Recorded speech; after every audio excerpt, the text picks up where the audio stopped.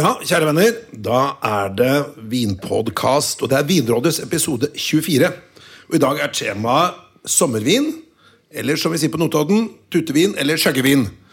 Og hvorfor har vi valgt dette temaet? Jo, vi har fått rundt flere hundre henvendelser at dette det temaet som alle har lyst til å høre. Det nok finprat, nok jålebukk-greier. Så det vi skal ha vin da, som når du kommer hjem fra jobb, personalsamtale, enten du i det skarpe eller buttenden av den samtalen, så har du lyst på noe godt i glasset. Det ikke for godt, for hvis du setter opp en firefeltstabell, og du tenker, vinen skal være vond eller god, og så skal det enten drikke lite eller mye. Så det da den må være god nok til å drikke mye. Men det må ikke være for kompleks. Det må ikke være, du skal ikke tenke, du skal ikke huske noe av vinen.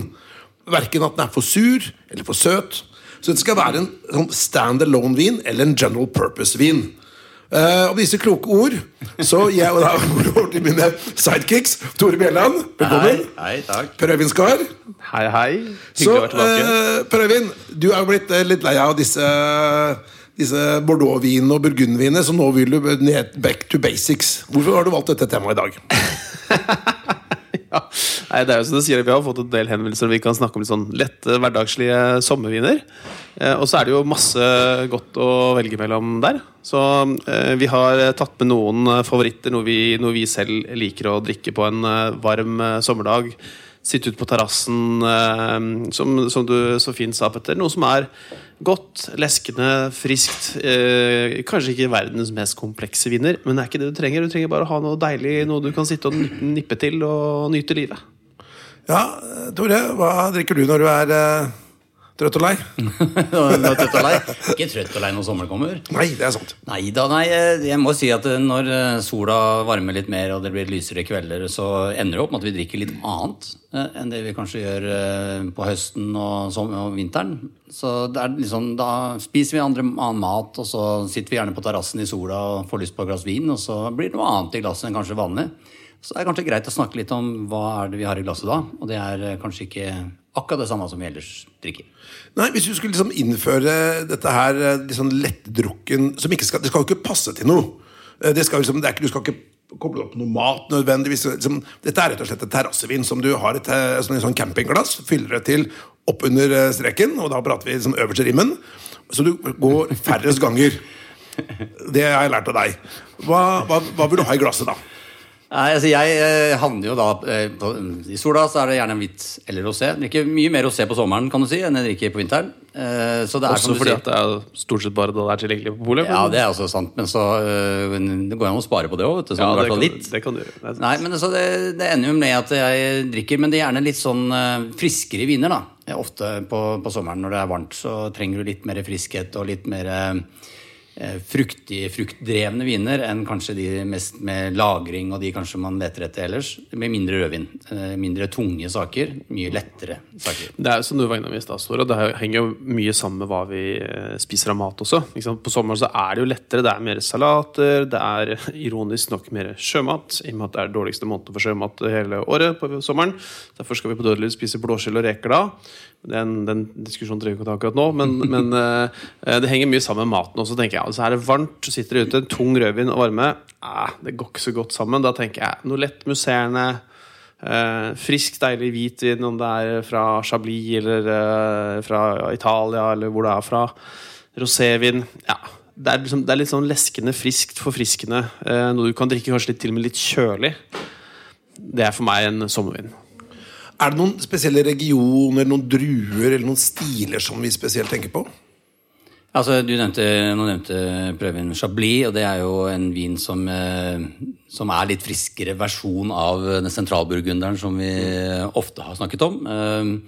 Men ja, jeg synes som for eksempel, når du spiser salater ofte på sommeren, så havner jeg oftere på Loire og på Fumé, og i forhold til Sauvignon Blanc, druen og sånn, og så havner jo mer på type Ned Provence, som du nevnte, med Rosé. Det Roséens hjemland i Frankrike i hvert fall. Men også så har jeg begynt å teste ut flere hvite viner fra type Italia og Spania, som ikke så ofte vi drikker sånn normalt. For da det mer i Frankrike. Så det noe godt derfra også, som du kanskje gjerne bør teste ut. Men Chardonnay blir jo aldri feil. Det jo liksom sånn all-round, drue. Ja, men da det jo viktig å vite hva slags type stil da, av Chardonnay vi snakker om, ikke sant? For noen lager jo den litt sånn tyngre stil med masse eik, og noen sitter jo og dypper eikeflis oppi faten også, ikke sant? Og da får du en ganske tung versjon da.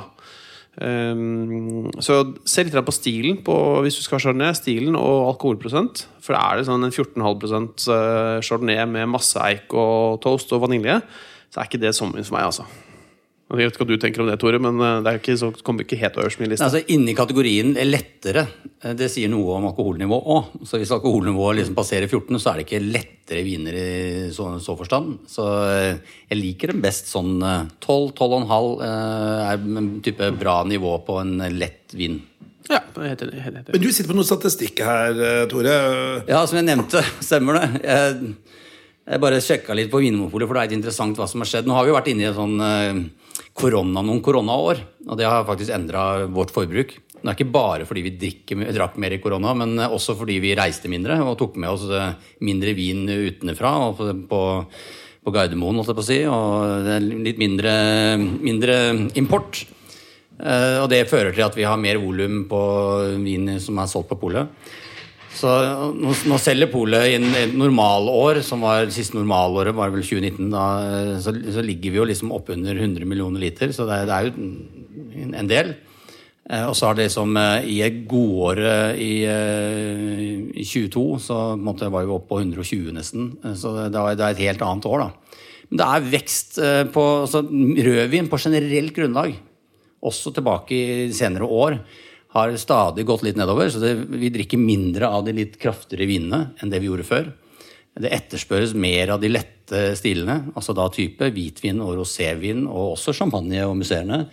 Drikkes det mer og mer av, og så driver man og tenker, ok, hva grunnen til dette? Og det noe av grunnen, sies å være vi opptatt av å spise sunt og drikke sunt, holdt jeg på å si, og det peker mer mot den type viner enn de store tunge, og så det også det blir varmere, så man kobler inn også klimasiden, altså i hvilken grad det at det generelt sett blir varmere, at vi da fører til at vi drikker lettere viner når det varmere, så ingen vet akkurat hvorfor, men det i hvert fall sannheten. Fortsatt rødvin absolutt den største med 44% av det volumet. Men det har gått nedover og går stadig nedover. Men vi ser vel en trend på rødvin også, at det mer sånne elegante typer rødvinstiler som selger, altså hvis du ser innenfor rødvinsegmentet da. Pinot Noir tenker du på da, eller? Ja, altså Pinot Noir, eller stilmessig da, hvordan du lager en Merlot eller Nebbiolo eller Sangiovese, hva det for noe, at folk foretrekker liksom lettere varianten av det, ikke de som har alt så mye toast og eik og fat og masse alkoholekstraksjon, at det i hvert fall en sånn glidning mot mindre ekstraksjon. Jeg var på en vinsmaking med en italiensk vinprodusent forleden dag, og han brukte nesten ikke eik i hele tatt. Altså han var nesten fri for eik på absolutt alt. Han hadde en vin som hadde litt eik, alt annet var uten eik. Hans oppgave mente det var å lage lette, elegante, delikate, friske rødvin. Han lagde til og med en hvitvin på Sangiovese, altså rødvinstrue da. Som var utrolig spennende og interessant. Så jeg tror det den tendens som går gjennom ikke bare skifte mellom rødt og hvitt, men også internt på rødvinsiden, og du ser det fra område etter område når du snakker med vinbønder, at de ser at det folk vil ha lette, elegante, friske viner. Ja, apropos Petter, hvis jeg får lov til å bryte inn, jeg har faktisk med en liten overraskelse til det begge. Det ikke noe rosévin, men jeg har tatt med en liten flaske med noe som jeg tenker en bra sommervin, og når du nevner ordet champagne, så vi jo i kategorien musserende. Så jeg har tatt med en musserende til dere, og så skal dere få en bitteliten oppgave av meg, og det å prøve å tippe hva det for noe. Ja, dette blir jo veldig spennende. Nå får vi inn en flaske her som jeg tror den flaska sånn der støysignalømfintlig, for den full av sånn sølvpapir. Så vi får se hvordan dette her går. Men Tore Billand, mens vi venter på at dette skal bli skjenket da, hva tenker du hva din favoritt når det gjelder sommervin og terrassevin? Ja, jeg havner på friske viner. Jeg ofte på Chablis, for jeg glad i Chardonnay. Jeg har også sånn at jeg kan sitte på terrassen og drikke en sentralburgunder også, Men jeg drikker mer rosévin på sommeren, så en av de tingene som jeg liker når sommeren kommer igjen, når rosévinen kommer i hus, så på å si, så det på en måte sommer. Jeg har hatt med en av mine favoritter av stiler her i dag, som henter rosévin fra Piemonte. Det ganske morsomt. Det kommer vi tilbake til etterpå, men nå glassene fylt der. Nå skal vi se hva dette for noe. Men du, dette her det er museerne. Museerne det opplagt. Ja. Men det noen sider, kanskje fra norsk sider? Ja, det mulig du tror det det. Jeg kan ikke si det helt enda, men jeg har altså fått en blind vin. Den pakket inn i sørpapir. En sånn museerne type flaske. Noe mer enn det vet jeg ikke. Vinen jo litt sånn, vil jeg si... Men du har heller ikke sett den? Jeg vet jo hva jeg har tatt med. Ja, det var du som tok med. Jeg lurer på om noen andre hadde gitt Nei, den har jeg tatt med fra min kjeller. Da skal ikke du gjette? Jeg skal ikke gjette, nei. Jeg vet jo hva det Ja, det ofte en fordel hvis du skal gjette. Ja. Yes, hva tror du, Tore? Jeg må si den var jeg litt usikker på, altså. Yes, kan du spille the beans, Nei, det jeg har tatt med til dere noe jeg synes et veldig godt kjøp på polet. Nå ikke den årgangen her ikke tilgjengelig lenger. Det en 2011-årgang. Men vi i Frankrike. Vi ikke i champagne. Det en Crémant de Bordeaux laget på, Crémant de Bordeaux, Crémant de Bourgogne laget på 100% Pinot Noir fra Louis Bouillot. Nettopp. Det koster 240-50 kroner eller sånt nå. Den i 2018 på Polen nå. Kjempevin. Den vinen her, 2011-årgangen, har ligget ca. 9 år på bunnfall. Så det fordi du får litt den der autolyse bakstpreget på det. Og for 240 kroner, vet dere hva det for noe? Kjempekjøp. Du, jeg synes den var god på smak. Den hadde gått rett ned. Men vi skulle prate litt også om dette med rosévin. Hva liksom greia med rosévin? Hvorfor skal den være så fersk som mulig, og hvorfor skal den egentlig være liksom fjorårets modell? Ja, men det faktisk sant at det skal være det? Nei, men det i hvert fall en av de vinene man liksom, i hvert fall på folkebundet, sier at den skal være ganske sånn ung da. Det veldig sjelden du lager. Det en frisk stil. Det sjelden du har. Vi har jo snakket om en rosévin en gang på en av podcastene våre, hvor vi hadde den Lopez de Heredia, som hadde en rosévin.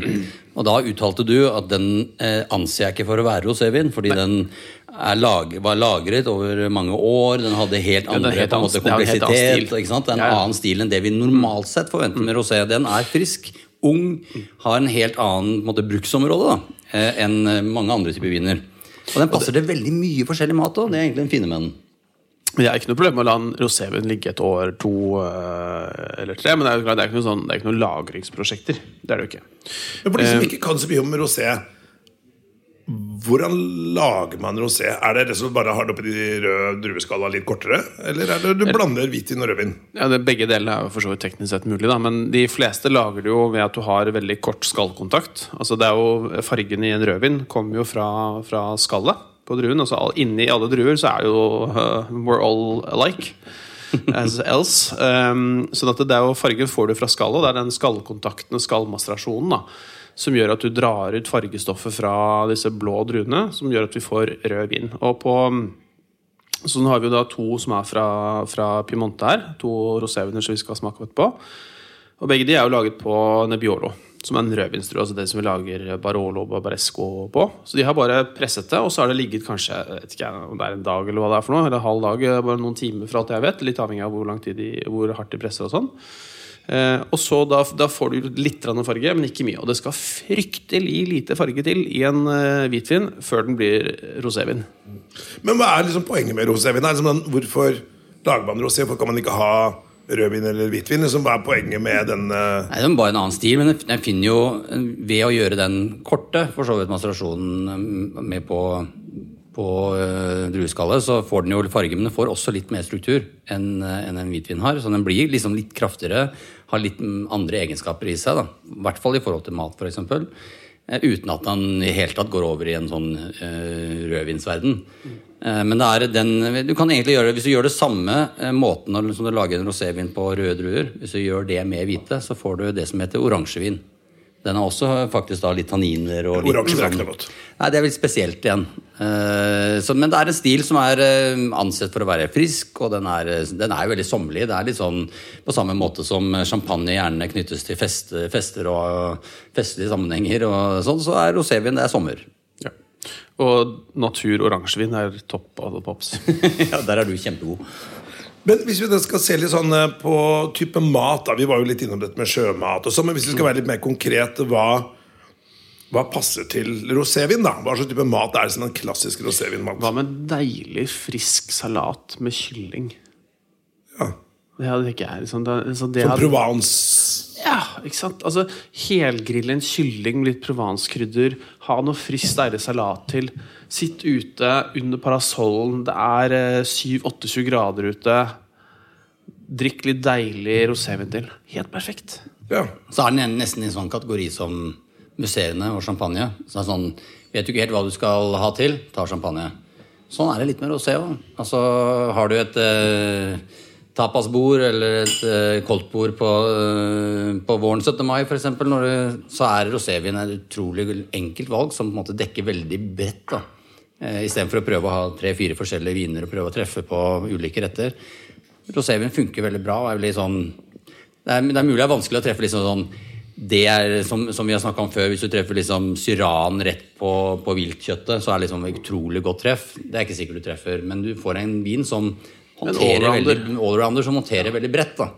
Men det også tema på podcasten her, de liksom litt lettere tuteviner som du kan chugge ned, liksom at du skal gå for litt sånn kvalitetstid med deg og en flaske. Det vel målsetningen her. Men jeg føler, har dere tatt dere inn over de nordiske råds og nye kostholds- og alkoholregler? Jeg føler at det kanskje ikke liksom traff helt blink.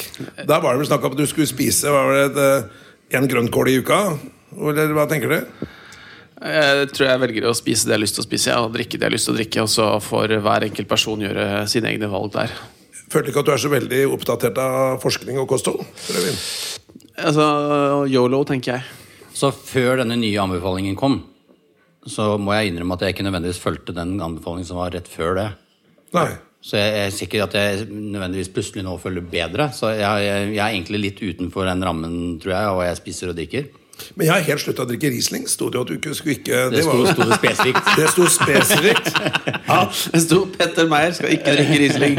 Altså hvis du staver Riesling baklengs, så blir det Nordisk råds kostholdsanbefaling.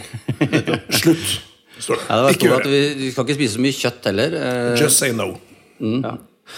Jeg tror vi spiser faktisk en del kjøtt, men nå jeg jeger da, så da det veldig mye selvskutt, så jeg føler at det går ut. Det går ikke inn på de 300 grammene liksom? Nei, jeg føler det, for det jo sånn litt sånn kvote.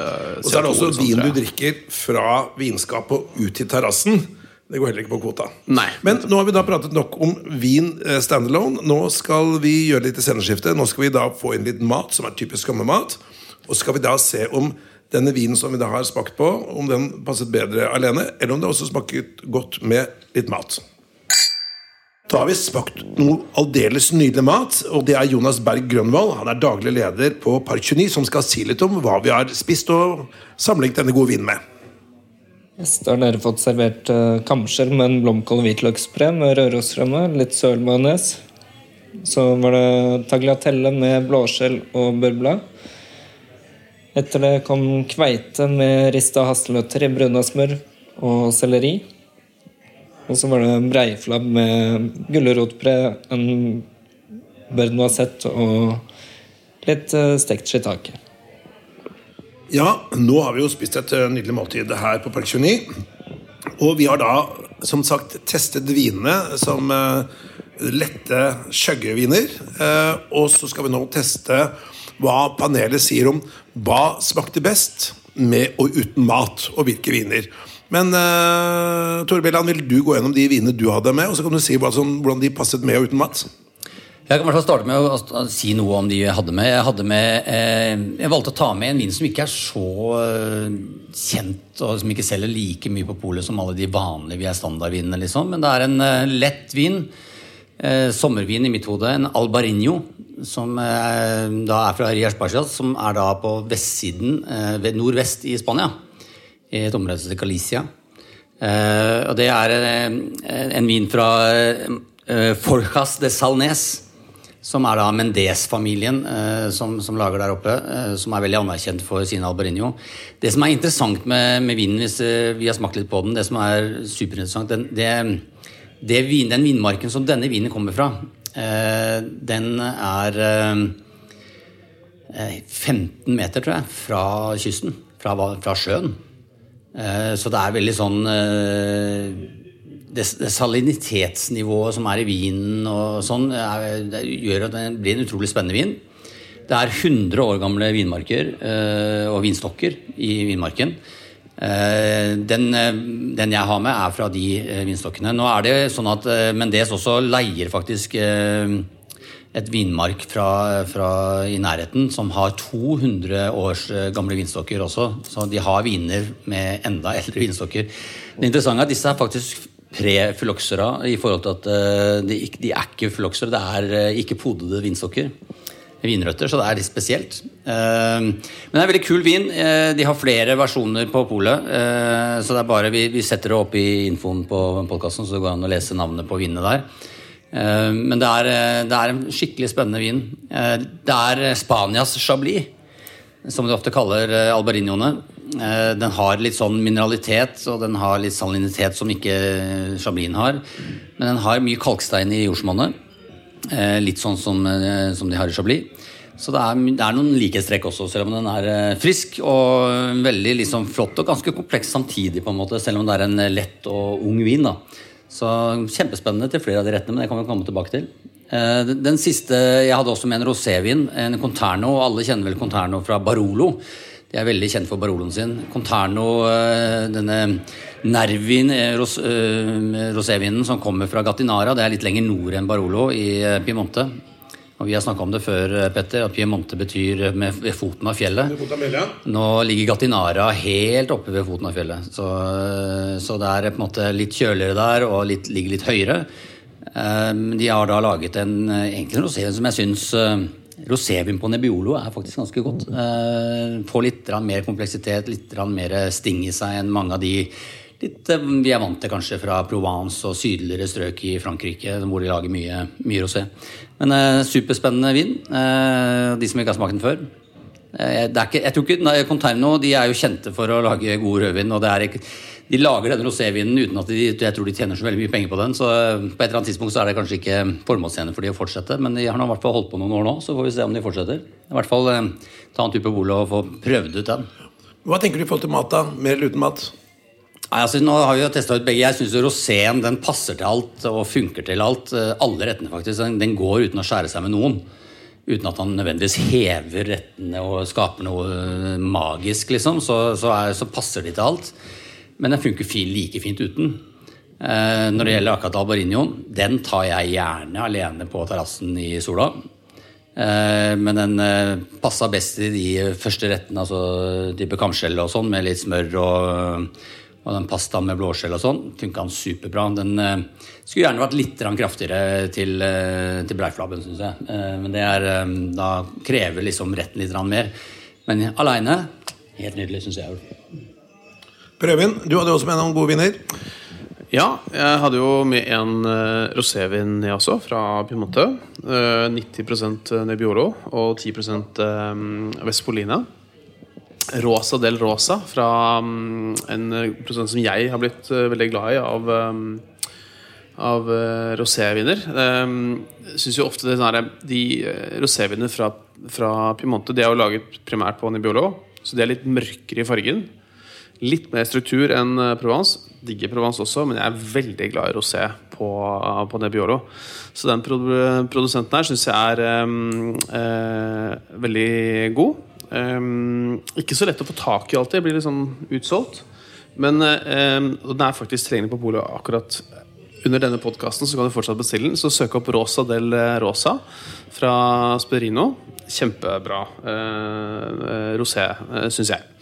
Og så var denne vinen som jeg håpet at noen av dere skulle si at det var champagne, så dere selvfølgelig unngikk og sa at det var champagne. Denne 2011 Louis Bouillot, som en av de, jeg tror det en av de største produsentene jeg har ikke sjekket, men jeg tror det en av de større, I hvert fall en av de større produsentene av Crémant I Bourgogne, I Conterno Nervi det vel.